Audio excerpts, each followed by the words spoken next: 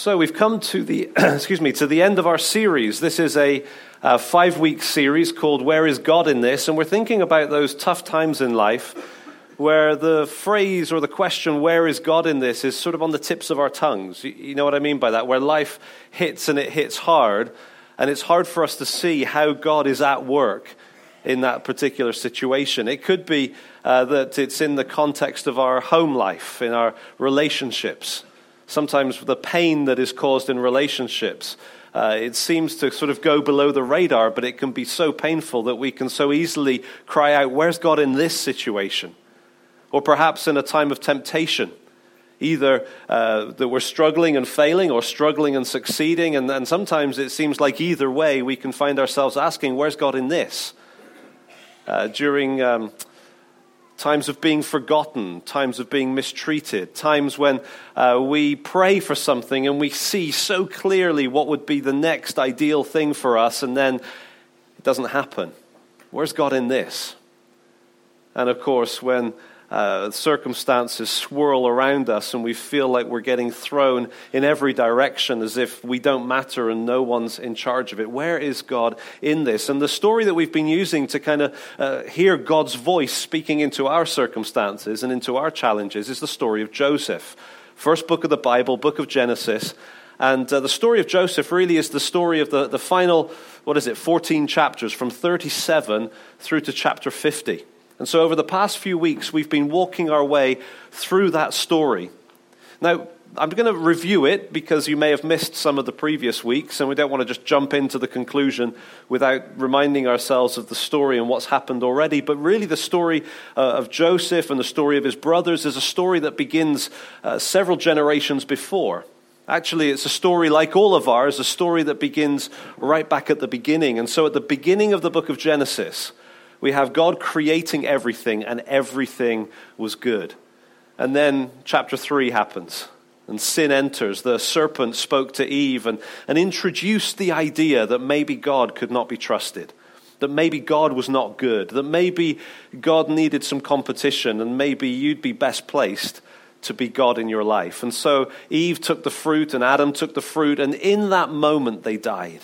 They died spiritually. They died in so many respects that from that point on, everything was different.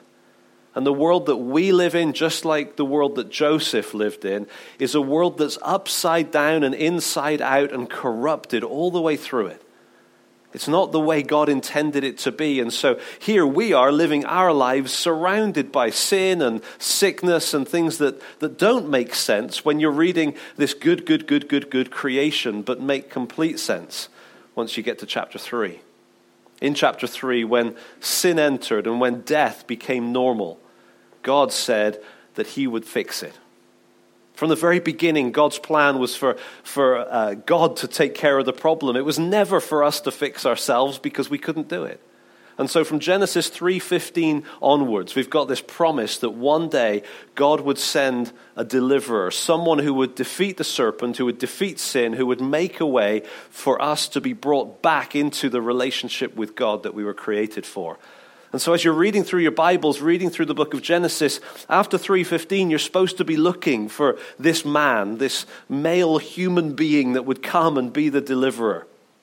And so you're looking on each chapter, who's it going to be? Who's it going to be? All we know is it's human. He's a he. That's all we've got at chapter 3. But as you go on, God reveals and narrows and focuses. So all the way through, we're getting more and more detail. But once we get to chapter 11, chapter 12, God calls an individual and starts to work in his family line. That man was called Abram, originally became Abraham.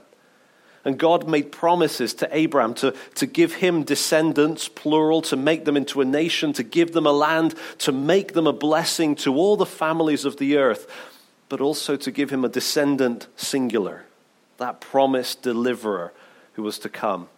And so from Abraham, you then go down to Isaac, and then from Isaac you go down to Jacob, and this promise keeps advancing, and it keeps getting repeated, and it keeps getting underlined, like it's going to happen, it's going to happen. God is going to send someone who's going to take care of the problem. And we get down to Jacob, and Jacob has 12 sons plus daughters, but his 12 sons are just a little bit interesting. And so once we jumped into the story in chapter 37, we discovered that this was a dysfunctional family, really to rival any of ours. Jacob was a father that fell short of what was required of him in many ways, as we all do. And in his case, he lavished all of his love and kindness on one of his sons, and the 10 older ones, the younger ones still to come, but the 10 older ones, they got the kind of harsh side of him. And so all the generosity one way and all the harshness the other way, and it created an incredibly dysfunctional mess. Joseph, a spoiled brat, and 10 brothers who frankly were evil. And so Genesis 37 is where we started. And we thought about the fact that some of the most painful experiences we will ever experience in this life are experiences that consist of family life.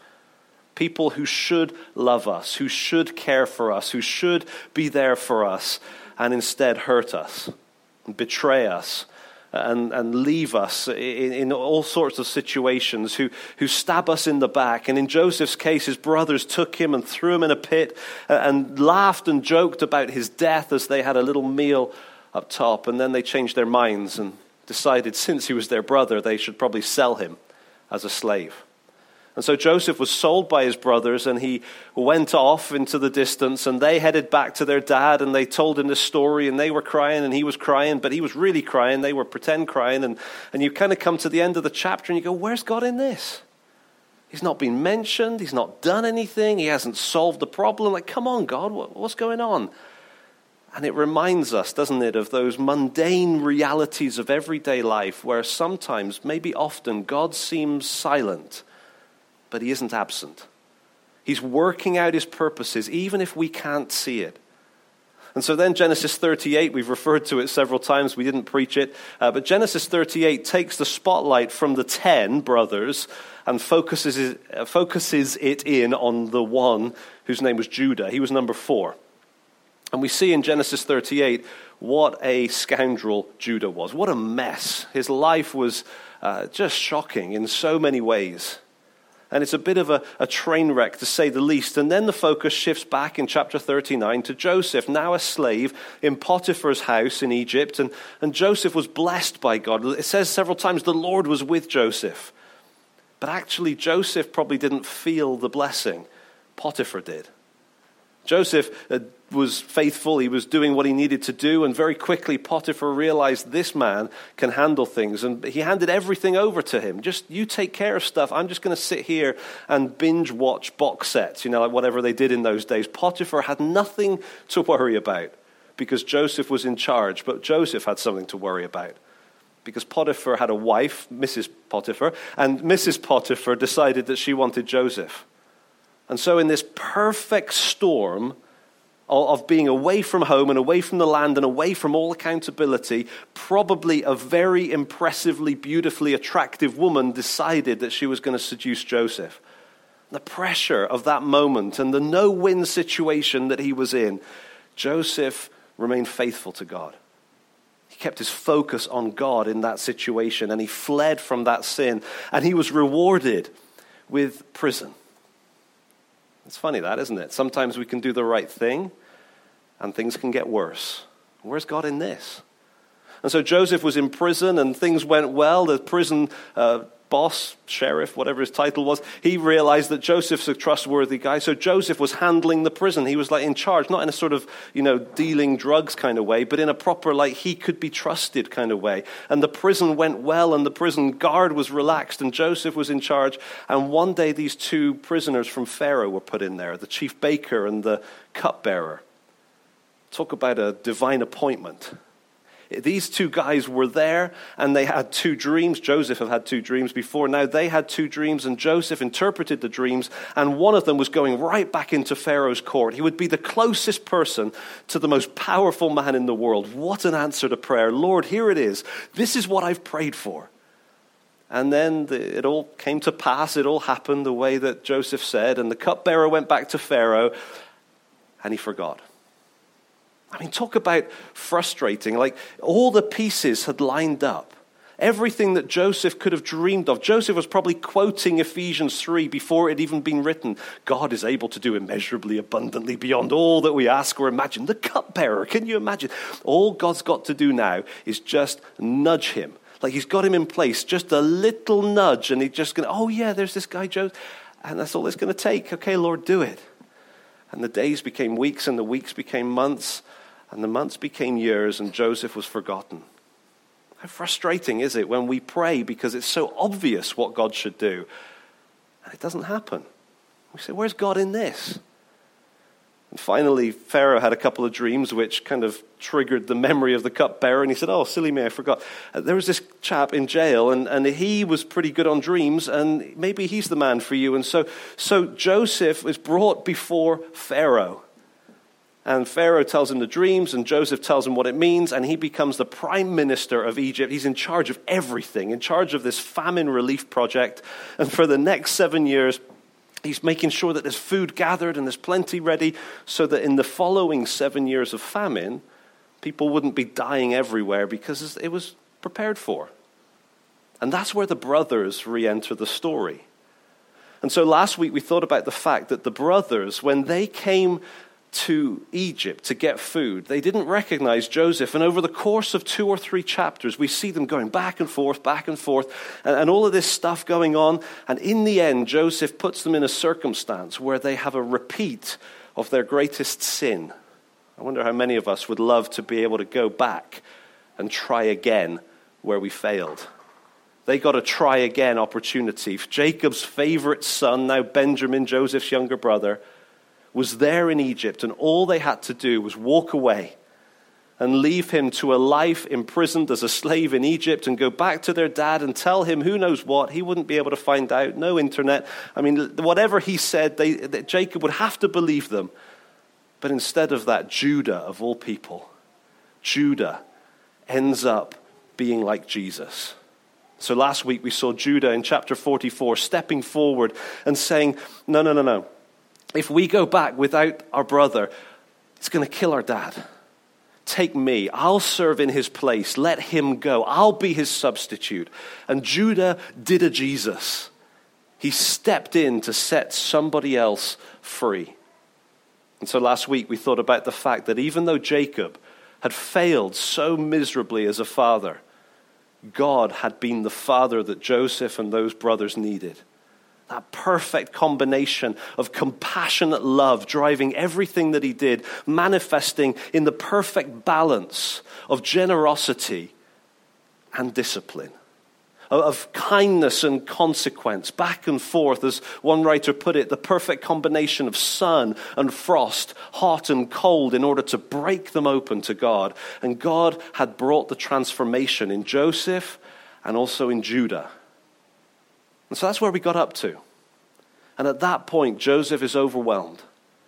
He's seen the full cycle over the course of decades from where he was in the wilderness, in the pit, where he was sold to go to a life and a death in Egypt, to the point where Judah was stepping forward saying, I'll step forward, I'll take his place. You take me, let him go free.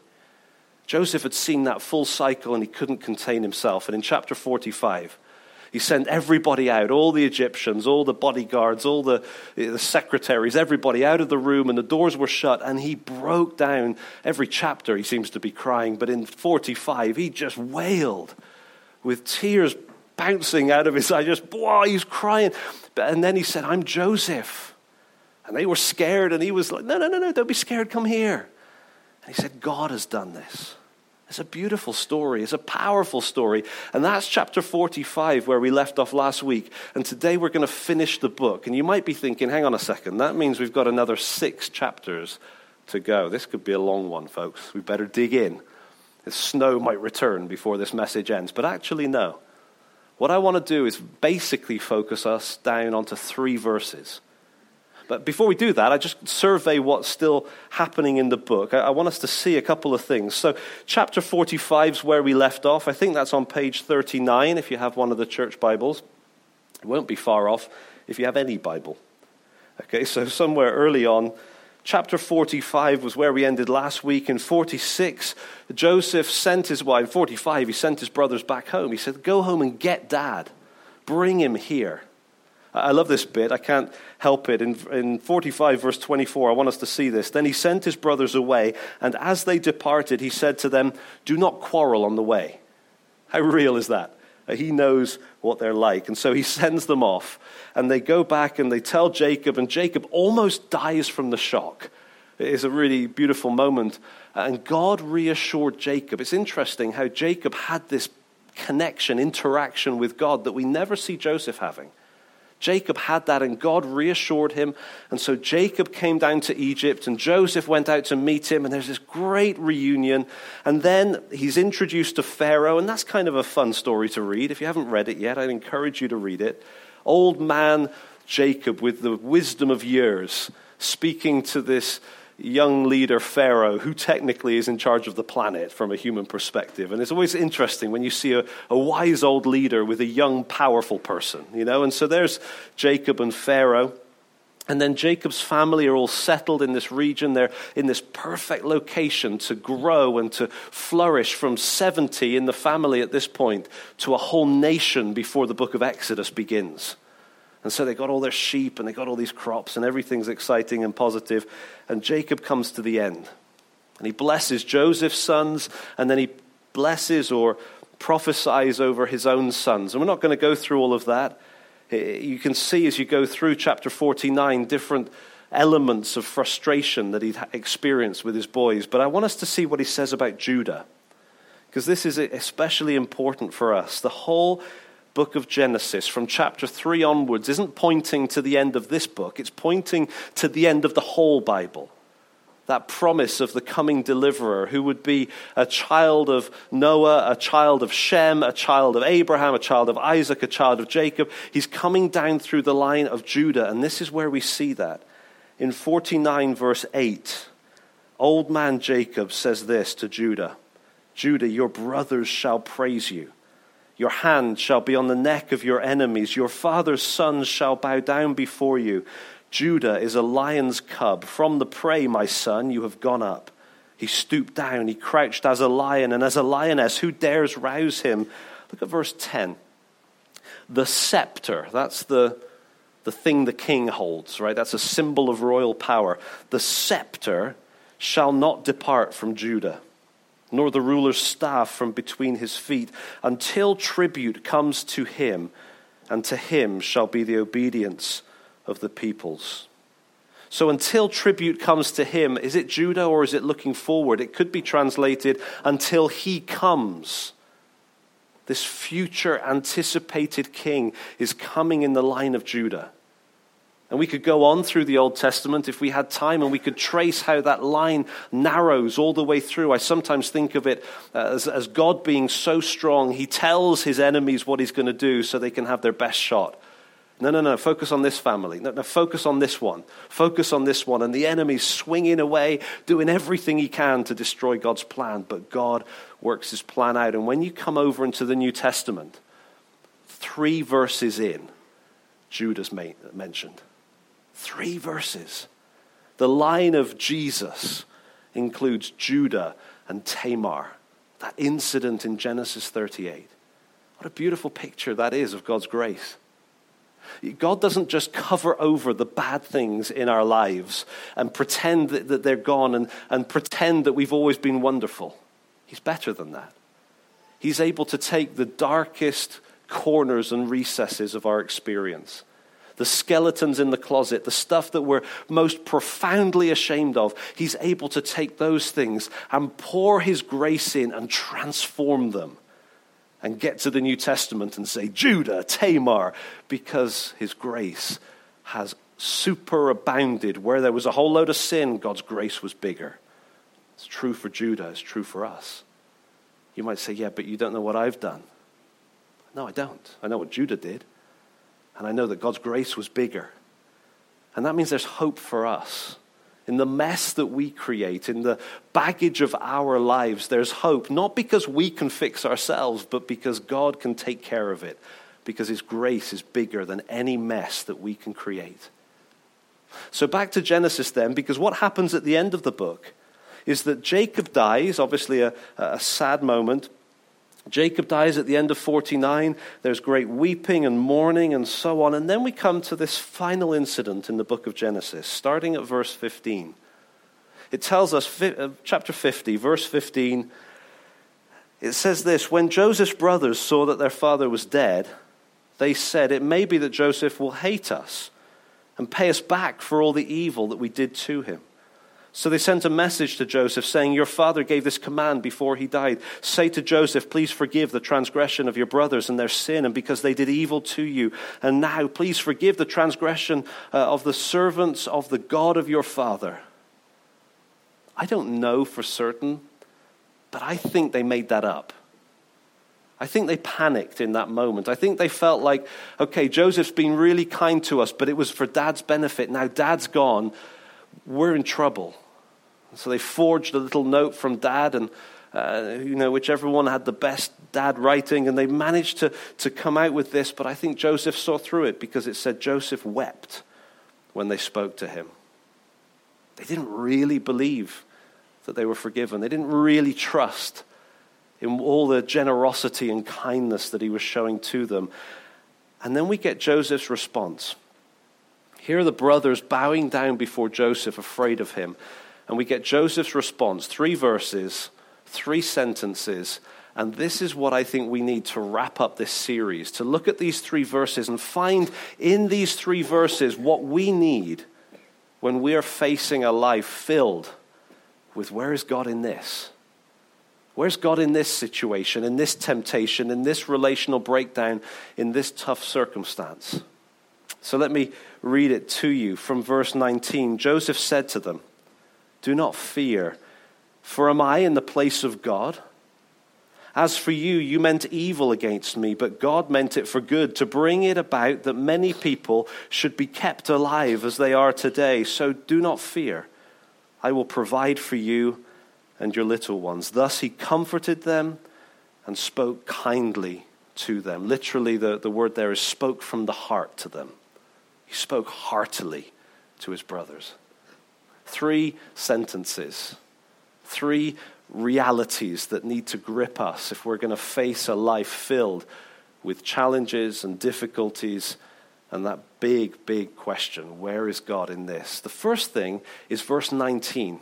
Now, if you're new to the Bible, you're ready for verse 19. If you've been through this a few times, you're probably going, yeah, get to verse 20. That's the good one. That's the punchline, isn't it? I'm not convinced it is. I think verse 19 is worthy of our attention just as much as verse 20. Look at what he says in verse 19. "Do not fear, for am I in the place of God?" That's not just a Joseph issue, is it? That's a Genesis issue. That's a human issue ever since the fall. When the serpent said to Eve, God did not really say, God knows that in the day you eat of it, you won't die, but you'll have knowledge of good and evil. You'll know everything. You can be like God. Just take the fruit and be a God. Take the throne and be in charge of your own life. And that is human nature by default for all of us, isn't it? To say, God, no, I'm going to push you aside and I'm going to step onto the throne and I'm going to be in charge of my own little realm. I'm going to manipulate my circumstances. I'm going to handle things my way. I'm going to spin the truth so that people hear what I want them to hear so that I look good. I'm going to fill in my tax return and I'm just going to ignore that because I know what's best for my finances. I'm going to cut a corner here and I'm going to tell a half-truth there. I'm going to not say this and I am going to say that, and I'm going to put this best foot forward, and I'm going to make sure that I am in charge of what is best for me. That's what's in all of us, isn't it? That's a default within us. But God brought Joseph to the point of realizing that that was the problem. That the idea that God is not God and that I can be God is at the very heart of our problem. If we're going to live life in this world, that's going to be where we go wrong. Let me just read to you a couple of verses earlier just to underline that Joseph got this. Back in chapter 39, when Potiphar's wife, Mrs. Potiphar, was, trying to do what she was trying to do with him, Joseph's response was basically, God is still in charge, right? God is God. And so how can I do this wicked thing, this great wickedness and sin against God? 39 verse 9. God's on the throne. And so I cannot do what you're asking me. In chapter 40, when the prisoners came to him and said, we've got these dreams and they're freaking us out, we don't know what to do. And Joseph said, I've got some history with dreams, I can probably help. No, he says, do not interpretations belong to God? That's 40 verse 8. In chapter 41, when he's brought before Pharaoh, an incredible moment. This is his big break. He's standing in front of Pharaoh. And Pharaoh, the most powerful man in the world who thought he was a god, says, I hear you're good with dreams. And Joseph says, no. Oops. Looks like he's going to blow it. And then he says, God interprets dreams. That's courageous. To say to Pharaoh, there's a God in heaven who interprets dreams, and you're not him. And neither am I. Later on in the same chapter, when Joseph named his sons, he said, God has made me forget. That's the first son. And the second one, God has made me fruitful. You see, time and again in the story of Joseph, he was clear that God is God.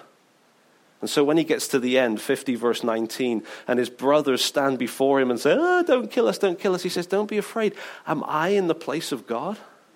No, I'm not. God is in charge. And that's the first truth that's got to grip us. That no matter what the circumstance might be, no matter what the temptation, no matter how obvious it is that this should be the outcome, no matter how easy it seems to manipulate the outcome, no matter what the circumstance we face, if we're going to live life in the way that God intended, we've got to be gripped by the fact that God is God, and I am not. That's number one. Truth number two comes in verse 20. When Joseph says to them, the famous verse, you meant it for evil, but God meant it for good. To bring it about that many people should be kept alive as they are today. This again was something he'd said before in chapter 45 when they panicked discovering who he was. He said to them in 45 verse 5, God sent me before you to preserve life. And in verse 7, God sent me before you to preserve for you a remnant on earth and to keep alive for you many survivors. You didn't send me here, God sent me here. And then a couple of verses further down, God has made me Lord of all Egypt. You intended it for evil, but God meant it for good. Now, it's easy to say that with hindsight, isn't it? When you get to the other end of the story and you look back, it's easy to say with hindsight, look at what God did. But if we're going to live life under the black cloud of uncertainty, if we're going to live life with great temptation and with great family pain and with great circumstantial difficulty, that's a reality that's going to have to grip us all the way through. Not just that God is God, but that God is good. Little children, my little children have had these little books, maybe you've seen them, where you get color by number or join the dots. Have you seen those? I heard someone use this illustration. I thought, that's perfect. It's so simple. But they'll get a thing. I'm thinking tiniest children, not my older ones. They're okay at this now. But the little ones, they'll see a picture. And it'll be like waves and, seagulls. And then there's some dots. And they're looking at it. And I look at it as a boat, isn't it? You just see it. It's obvious. But when you're like 3, you're, okay, 1. Where's 1? 1. Where's 2? 2. Where's 3? Oh, where's 3? It takes them hours. It's brilliant. And they go through it. Eventually, hopefully, they've got near enough to the dots that they can step back and go, oh, Daddy, it's a boat. And now you don't say, well, obviously it's a boat. I could have told you that an hour ago. You say, yeah, and you join in with them and you celebrate it with them. But that's a taste of what God has. Here we are like 3-year-olds and we can't see how this dot joins to that dot to do anything good. But from God's perspective, he can see the whole picture, not just for your life, but for other lives and how they intersect. And not just for this year, but over the centuries. And God has got this great dot to dot that he's drawing. And we're going, where's the next dot? This makes no sense. From God's perspective, he knows what he's doing. And here's the thing, he's doing it well. He's good at it. Maybe you've heard the illustration of the great tapestry that God is weaving with our lives, and all we see are the threads, and sometimes the threads are gold or yellow or silver or something bright and colorful, some green and some light blue, and you go, oh, this is great, but there are times when the threads are black. And sometimes they're just little short threads that are black. Sometimes they're great long threads, whole sections that seem to be colored in black day after day, month after month. And you say, where's God in this? And it may be that we never have hindsight in this life to see what he's doing. But when we step into the next life and that tapestry gets turned around and we see what God intended, we're going to look and we're going to say, wow, you do all things well. And sometimes I have to remind myself, God's never going to need to apologize to me for anything. No mistakes. No, sorry, missed that one. And it's not just the big stuff, is it? Sometimes the tiniest black threads can cause me to question God. It's 4:00. I finished work at 5, and I've got an hour left, and I've got 3 things to do on my to-do list, and then my phone pings, and my heart sinks, and sure enough, there's a problem with the computer, and I've got to go home and sort a problem with the computer, and it's not a big deal, but my gut reaction is, God, what are you doing? Where did that come from?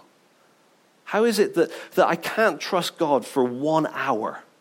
The smallest thing, and I can instinctively react with frustration. Come on, let's admit it. We all struggle, don't we?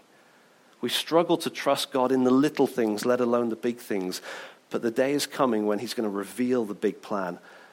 And I tell you, we're not going to have a dry eye. We're going to be weeping with gratitude and praise. And God is not going to say, oh yeah, now about this bit, I'm really sorry. I totally messed that part up.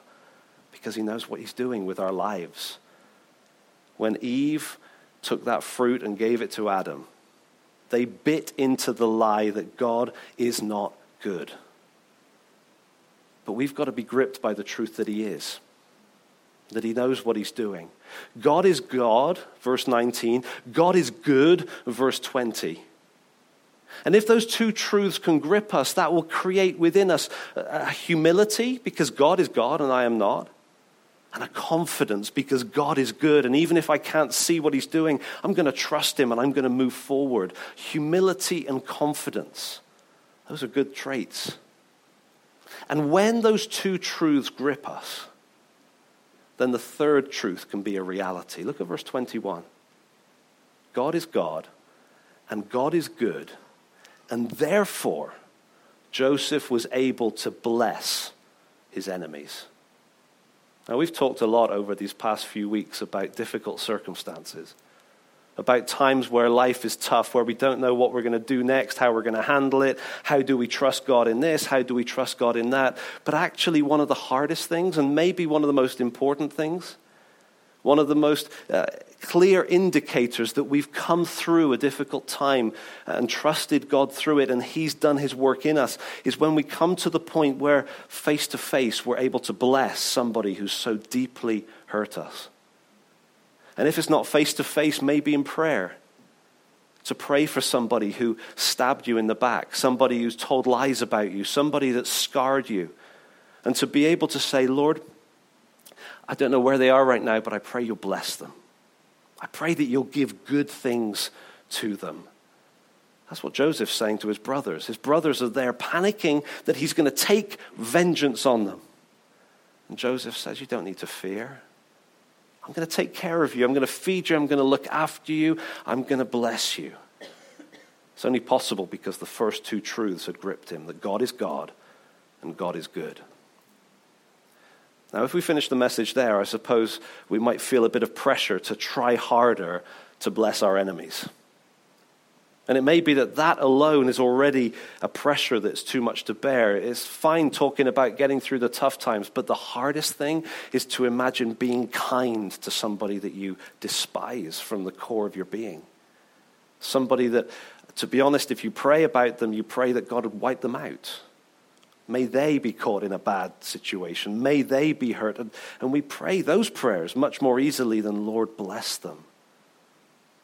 How is it possible if we don't find within us that kind of extraordinary Christ-like love? Well, I think maybe that's the point of Genesis. Is to point us beyond the story of Genesis and to point us beyond ourselves, because as we've gone through these few weeks, we've seen the transformation of Judah from rotten scoundrel in 38 to acting Christ-like in 44. We've seen the transformation of Joseph from spoiled brat in 37 to Christ-like kindness in chapter 50. Judah and Joseph, the whole book of Genesis, are pointing us beyond Genesis and pointing us to Jesus, to that deliverer, that one that God sent, the one who had every right to say, I am God, and yet he didn't consider equality with God something to be grasped, but he made himself nothing. To the one who faced the most horrendous and horrific circumstances and the attacks of his enemies. And in that moment, he entrusted himself to God who judges justly. He knew that God is good. He knew that God is God. And he stepped forward and he went all the way to that cross, knowing that he was going to pay a price that was not his to pay. And as the reality of who Jesus is grips us, that's where we can discover the transforming power of these truths. It's not that we have to manufacture love within us. It's that we need to fix our gaze on Jesus and see what he did for us, his enemies, what he did 2,000 years ago when he died, and what he does every single day as he feeds us and cares for us, the people who spat in his face and wished him dead. That's where God's word does a work in us, not by pressuring us to fix ourselves, but by lifting our hearts to look at who our God is. And it's in Jesus that we see most clearly that God is God, that we are not, and that God is good, and we can trust him. And as we trust him, we can become more like him. We can be changed by him, and we can even, maybe we've not even thought about it yet, but we can even become someone who would bless our enemies, who would care for those who've hurt us. Only God can do that. What we're going to do now is just take a couple of minutes just to pause and reflect. Maybe you've only been here today, and that's fine because I've given you the whole series in one. So, bonus material. But maybe you've been here for all 5 weeks. Doesn't particularly matter. Just where you are in 2s, 3s, 4s.